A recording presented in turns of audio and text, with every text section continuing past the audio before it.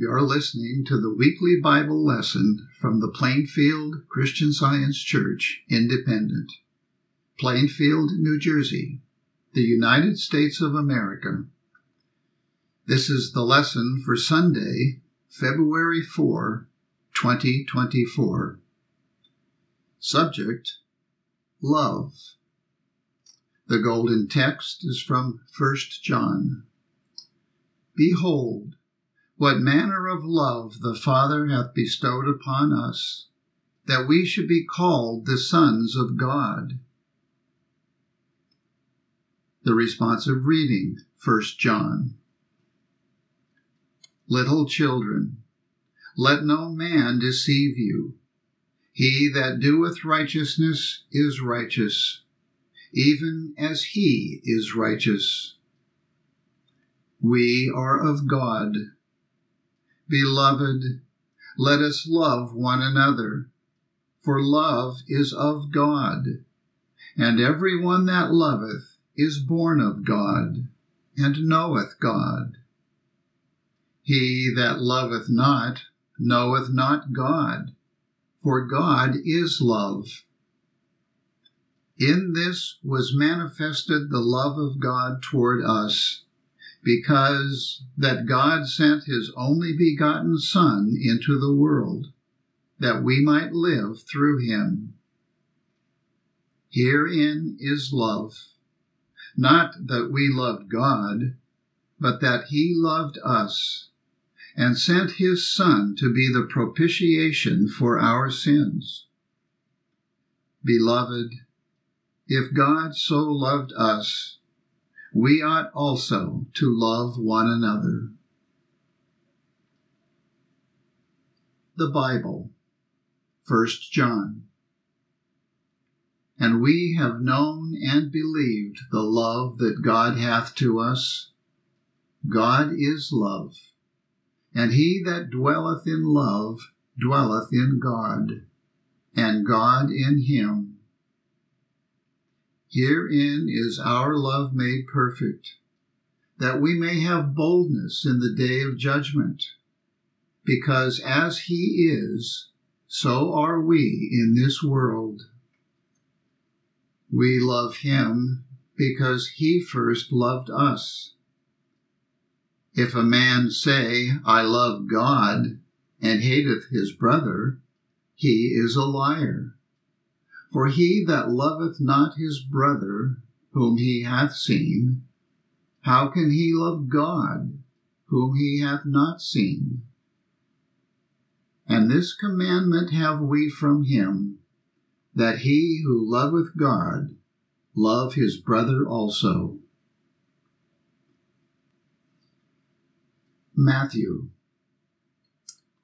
Jesus said, Thou shalt love the Lord thy God with all thy heart, and with all thy soul, and with all thy mind.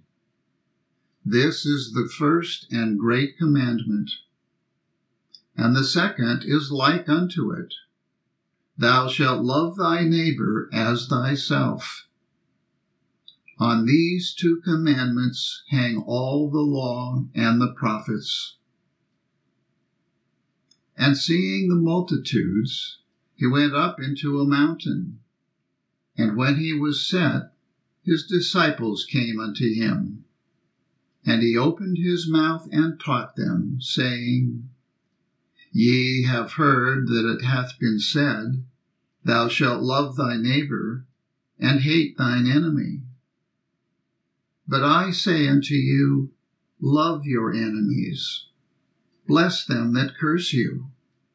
Do good to them that hate you, and pray for them which despitefully use you and persecute you, that ye may be the children of your Father which is in heaven. For he maketh his sun to rise on the evil and on the good, and sendeth rain on the just and on the unjust. For if ye love them which love you, what reward have ye? Do not even the publicans the same? And if ye salute your brethren only, What do ye more than others? Do not even the publicans so? Be ye therefore perfect, even as your Father which is in heaven is perfect. Acts.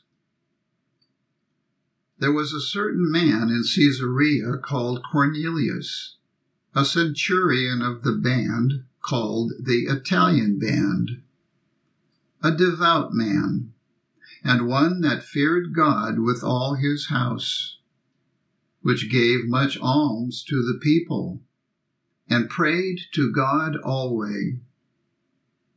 He saw in a vision, evidently about the 9th hour of the day, an angel of God coming into him, and saying unto him, Cornelius. And when he looked on him, he was afraid, and said, What is it, Lord? And he said unto him, Thy prayers and thine alms are come up for a memorial before God. And now send men to Joppa, and call for one Simon, whose surname is Peter. And when the angel which spake unto Cornelius was departed, he called 2 of his household servants, and a devout soldier of them that waited on him continually.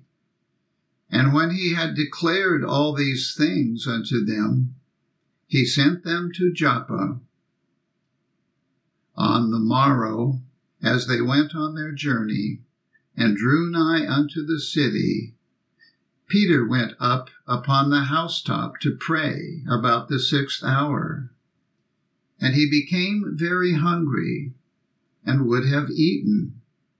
But while they made ready, he fell into a trance, and saw heaven opened, and a certain vessel descending unto him, as it had been a great sheet knit at the 4 corners, and let down to the earth, wherein were all manner of 4-footed beasts of the earth, and wild beasts, and creeping things, and fowls of the air.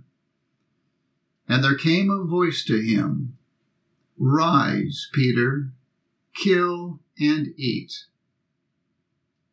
But Peter said, Not so, Lord, for I have never eaten anything that is common or unclean.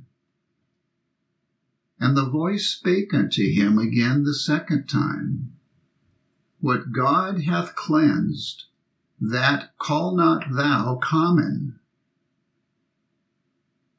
While Peter thought on the vision, the Spirit said unto him, Behold, 3 men seek thee. Arise therefore, and get thee down, and go with them, doubting nothing, for I have sent them. Then called he them in, and lodged them. And on the morrow Peter went away with them, and certain brethren from Joppa accompanied him. And the morrow after they entered into Caesarea. And as Peter was coming in, Cornelius met him, and fell down at his feet, and worshipped him. But Peter took him up, saying, Stand up, I myself also am a man. And he said unto them, Ye know how that it is an unlawful thing for a man that is a Jew to keep company, or come unto one of another nation. But God hath showed me that I should not call any man common or unclean. Then Peter opened his mouth and said, Of a truth, I perceive that God is no respecter of persons, but in every nation he that feareth him and worketh righteousness is accepted with him. 1 John. By this we know that we love the children of God when we love God and keep his commandments. For this is the love of God, that we keep his commandments. And his commandments are not grievous. For whatsoever is born of God overcometh the world. Romans. And we know that all things work together for good to them that love God, to them who are the called according to his purpose. What shall we then say to these things? If God be for us, who can be against us? Who shall separate us from the love of Christ? Shall tribulation, or distress, or persecution, or famine, or nakedness, or peril, or sword? Nay, in all these things we are more than conquerors through him that loved us. For I am persuaded that neither death, nor life, nor angels, nor principalities, nor powers, nor things present, nor things to come, nor height, nor depth, nor any other creature shall be able to separate us from the love of God, which is in Christ Jesus our Lord.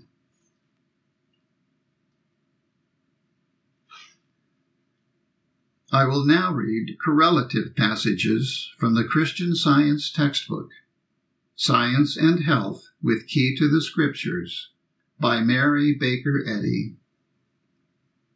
Love one another, 1 John 3, is the most simple and profound counsel of the inspired writer. Love fulfills the law of Christian Science. God is love. More than this we cannot ask. Higher we cannot look. Farther we cannot go. Jesus aided in reconciling man to God by giving man a truer sense of love, the divine principle of Jesus' teachings. And this truer sense of love redeems man from the law of matter, sin, and death by the law of spirit, the law of divine love. God fashions all things after his own likeness. Life is reflected in existence, truth in truthfulness, God in goodness, which impart their own peace and permanence. Love, redolent with unselfishness, bathes all in beauty and light. As there is but one God, there can be but one divine principle of all science, and there must be fixed rules for the demonstration of this divine principle. The letter of science plentifully reaches humanity today, but its spirit comes only in small degrees. The vital part, the heart and soul of Christian Science, is love. Without this, the letter is but the dead body of science, pulseless, cold, inanimate. Love is enthroned. Love for God and man is the true incentive in both healing and teaching. Love inspires, illumines, designates, and leads the way. Right motives give pinions to thought, and strength and freedom to speech and action. Love is priestess at the altar of truth. Wait patiently for divine love to move upon the waters of mortal mind and form the perfect concept. patience must have her perfect work. Human affection is not poured forth vainly, even though it meet no return. Love enriches the nature, enlarging, purifying, and elevating it. The wintry blasts of earth may uproot the flowers of affection and scatter them to the winds, but this severance of fleshly ties serves to unite thought more closely to God. For love supports the struggling heart until it ceases to sigh over the world and begins to unfold its wings for heaven. Would existence without personal friends be to you a blank? Then the time will come when you will be solitary, left without sympathy. But this seeming vacuum is already filled with divine love. When this hour of development comes, even if you cling to a sense of personal joys, spiritual love will force you to accept what best promotes your growth. Friends will betray, and enemies will slander, until the lesson is sufficient to exalt you. For man's extremity is God's opportunity. The author has experienced the foregoing prophecy and its blessings. Thus, he teaches mortals to lay down their fleshliness and gain spirituality. This is done through self-abnegation. Universal love is the divine way in Christian Science. Self-love is more opaque than a solid body. In patient obedience to a patient God, let us labor to dissolve with the universal solvent of love the adamant of error, self-will, self-justification, and self-love, which wars against spirituality and is the law of sin and death. Whatever inspires with wisdom, truth, or love, be it song, sermon, or science, blesses the human family with crumbs of comfort from Christ's table, feeding the hungry and giving living waters to the thirsty. We should become more familiar with good than with evil, and guard against false beliefs as watchfully as we bar our doors against the approach of thieves and murderers. We should love our enemies and help them on the basis of the Golden Rule, but avoid casting pearls before those who trample them underfoot, thereby robbing both themselves and others. All nature teaches God's love to man, but man cannot love God supremely and set his whole affections on spiritual things while loving the material or trusting in it more than in the spiritual. We must forsake the foundation of material systems, however time-honored, if we would gain the Christ as our only Savior. To love one's neighbor as one's self is a divine idea, but this idea can never be seen, felt, nor understood through the physical senses. Take away wealth, fame, and social organizations, which weigh not one jot in the balance of God, and we get clearer views of principle. Break up cliques. Level wealth with honesty. Let worth be judged according to wisdom, and we get better views of humanity. To ascertain our progress, we must learn where our affections are placed, and whom we acknowledge and obey as God.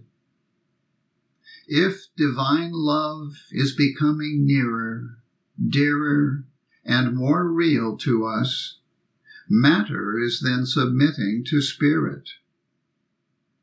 The objects we pursue and the spirit we manifest reveal our standpoint and show what we are winning.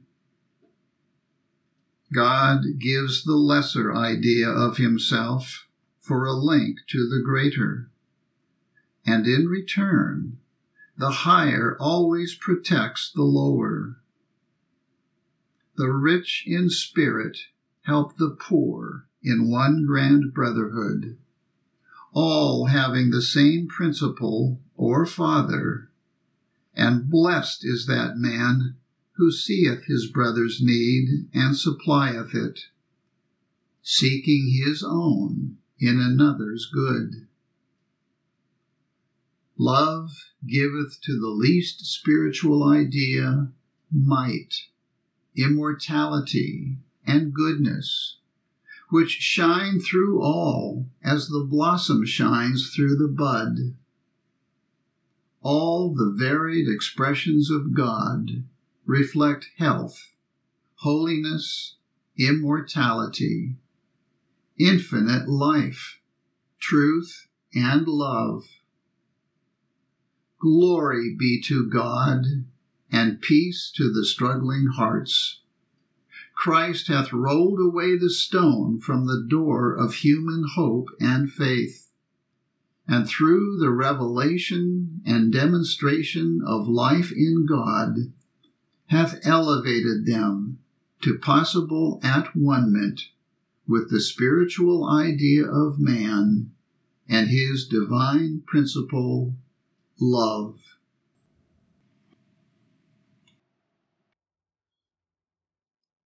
I will now read the 3 daily duties provided by Mary Baker Eddy in the Church Manual. Daily Prayer. It shall be the duty of every member of this church to pray each day, Thy kingdom come. Let the reign of divine truth, life, and love be established in me, and rule out of me all sin. And may thy word enrich the affections of all mankind, and govern them. A rule for motives and acts. Neither animosity nor mere personal attachment should impel the motives or acts of the members of the Mother Church. In science, divine love alone governs man, and a Christian scientist reflects the sweet amenities of love in rebuking sin, in true brotherliness, charitableness, and forgiveness. The members of this church should daily watch and pray to be delivered from all evil, from prophesying, judging, condemning, counseling, influencing, or being influenced erroneously. Alertness to duty. It shall be the duty of every member of this church to defend himself daily against aggressive mental suggestion, and not be made to forget nor to neglect his duty to God, to his leader, and to mankind. By his works he shall be judged, and justified or condemned. And from Science and Health, Christian scientists, be a law to yourselves that mental malpractice cannot harm you, either when asleep or when awake. This Bible lesson has been provided by the Plainfield Christian Science Church Independent. It consists of citations from the King James Bible and correlative passages from the Christian Science textbook, Science and Health with Key to the Scriptures, 1910 edition, by Mary Baker Eddy. For more information, please visit our website, plainfieldcs.com. Thank you for listening, and have a blessed day.